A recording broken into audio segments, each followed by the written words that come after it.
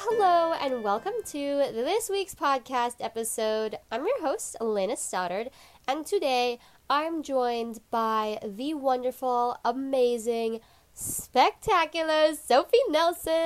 Hey, Woo-woo! guys! You know her, you love her, she's a seasoned okie dokie vet, so yeah. Pretty much. And for today's episode, we are doing something that we did maybe a year ago, 2 years ago. Probably more, yeah. Year and a half. And it is called the quote wall. And background on this, Sophie, would you like to explain? Sure. So basically, I have a little, wall in my room that's just covered with Post-it notes with just quotes on it. Either quotes, I've read or I've just heard people say. Something that just sticks with me. Write down a colorful Post-it note and stick it on the wall so I can see it every day as a reminder. Yes, and last time we did an episode like this, quite a few of my friends and listeners said that they actually really liked it. I don't know what it is about humans, but we kind of eat up a good quote. This is true. So, yeah, let's just get into it. Sophie, do you want to share a quote first, or shall I? I'll go first, I guess. Okay, let's hear it. What you got? So, if you listen to the last episode, you know that I'm a big Jay Shetty quote type of gal. We love a good Jay Shetty quote. Jay Shetty is this man who studied as a monk for a while, and now he's like a self-help, motivational speaker type dude. Yes. So a quote by him that I really like is, "Don't judge your life in a day."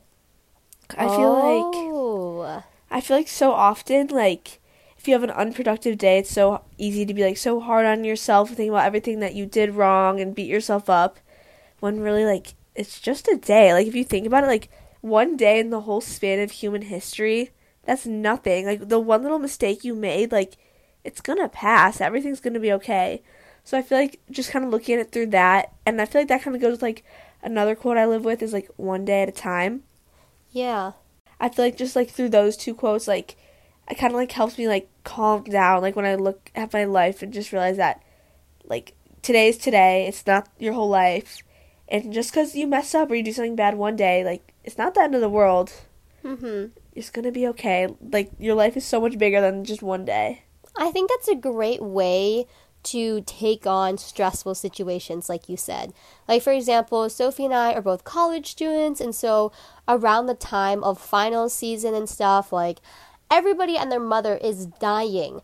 But something that my friends and I would kind of joke about, which relates to your quote, is guys, in a week, none of this is going to matter. We're all going to be lying in bed rotting in a week.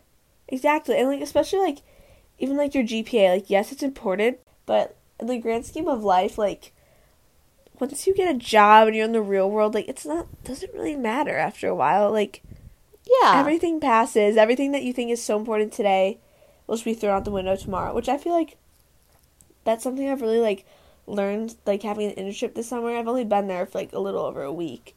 Yeah. But, you work so hard on something all day, and then the next day, you're not even looking at it. You're already on the next thing and nobody cares anymore.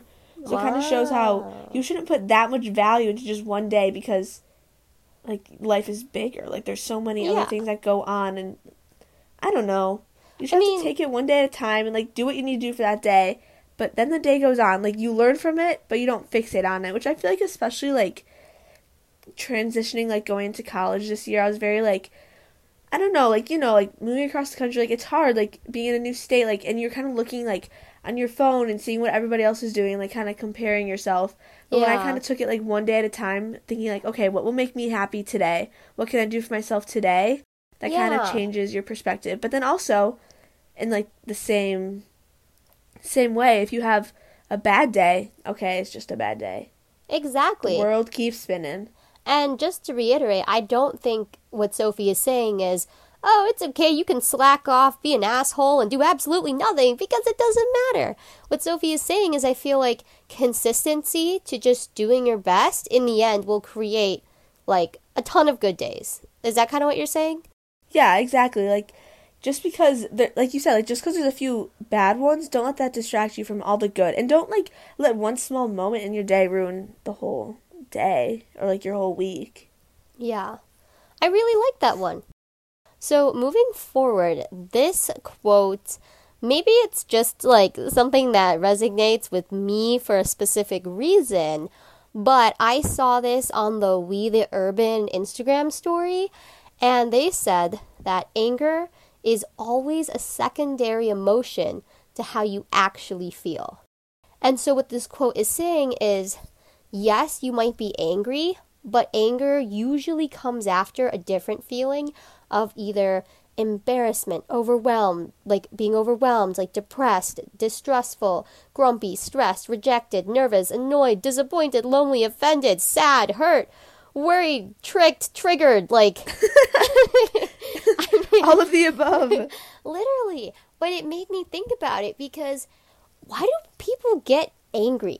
Like, think about it. When in your life is anger truly the first emotion you're feeling?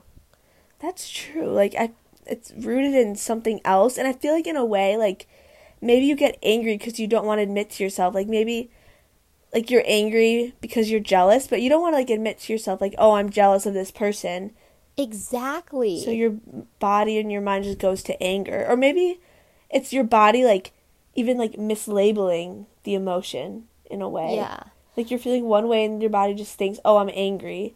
I mean, like you said, I think a lot of it is just we don't want to admit to those deeper feelings because they are more vulnerable. Like, for example, saying, like, I don't know, let's say that someone, like, all your friends didn't invite you to a dinner. And you're like, oh my gosh, I'm so angry that they didn't invite me to this dinner. When in reality, there's a good chance the first feeling that you were, having was maybe you were insecure. Maybe you felt abandoned. Maybe you just felt lonely. And I feel like those emotions are kind of more vulnerable, and, like, society might deem it as, like, quote, embarrassing to admit. I agree, because I feel like it's kind of the same, like, with, like, I don't know. When I look at, like, the way people act, like, when people are rude, like, act rudely, I always look at it as, like, rooted in one of their own insecurities, which, like you said, like, is a vulnerable feeling that people don't want to They don't want to unpack that. So I feel like anger and, like, being rude and all that stuff, I feel like it's just a way to, like, protect yourself almost from admitting, like, the way you feel to yourself. That's a hot take. And if you want to look more into this, I would recommend looking up the anger iceberg, because it's literally like a picture of anger on the top, and then, like, below, you know how there's so much bigger stuff below an iceberg? It's like all those emotions I was listing.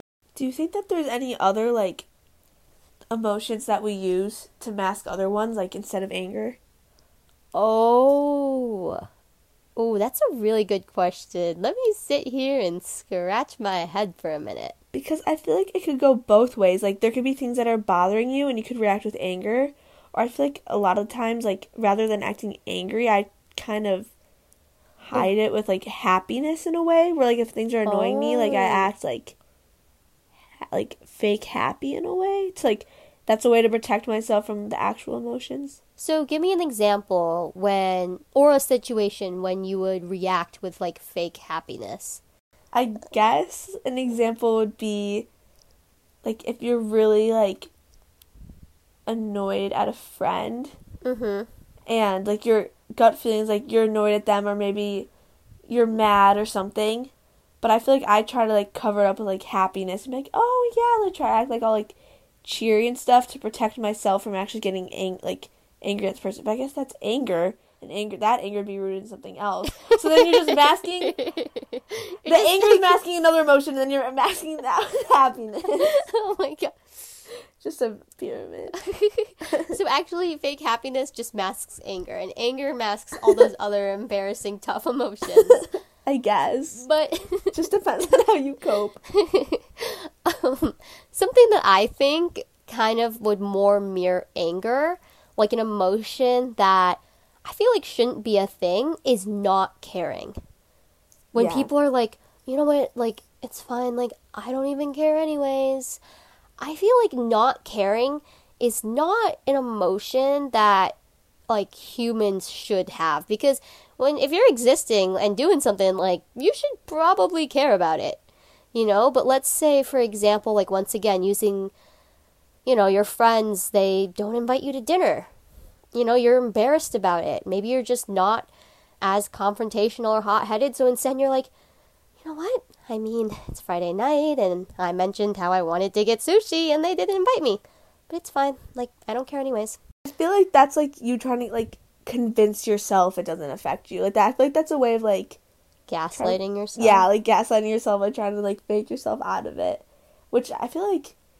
I don't know. I feel like sometimes, like, that's fine. Because then, like, sometimes it's not worth getting worked up over stuff. Yeah. But I feel like I kind of do that too. I'm like, oh, I don't care. It's whatever. And I kind of brush it off until everything builds up. And then I just lose it at, like, all the 500 things that I said I didn't care about earlier. And then you I'm actually just, like, do care about. Yeah, like, you can only pretend you don't care for so long. And then it piles up. Then all of a sudden you just start caring about all of them at the same time. That's so true. All right, moving on. Do you have another quote for me that you want to share with our beautiful listeners? Okay, this quote actually kind of goes off the whole I don't care thing. So, a quote that I tried to live this second semester by was, it's for the plot. It's for the plot. Yeah, which Okay. I guess that's kind of like how you were saying, like, oh, I don't care. Like, it's fine, I don't care.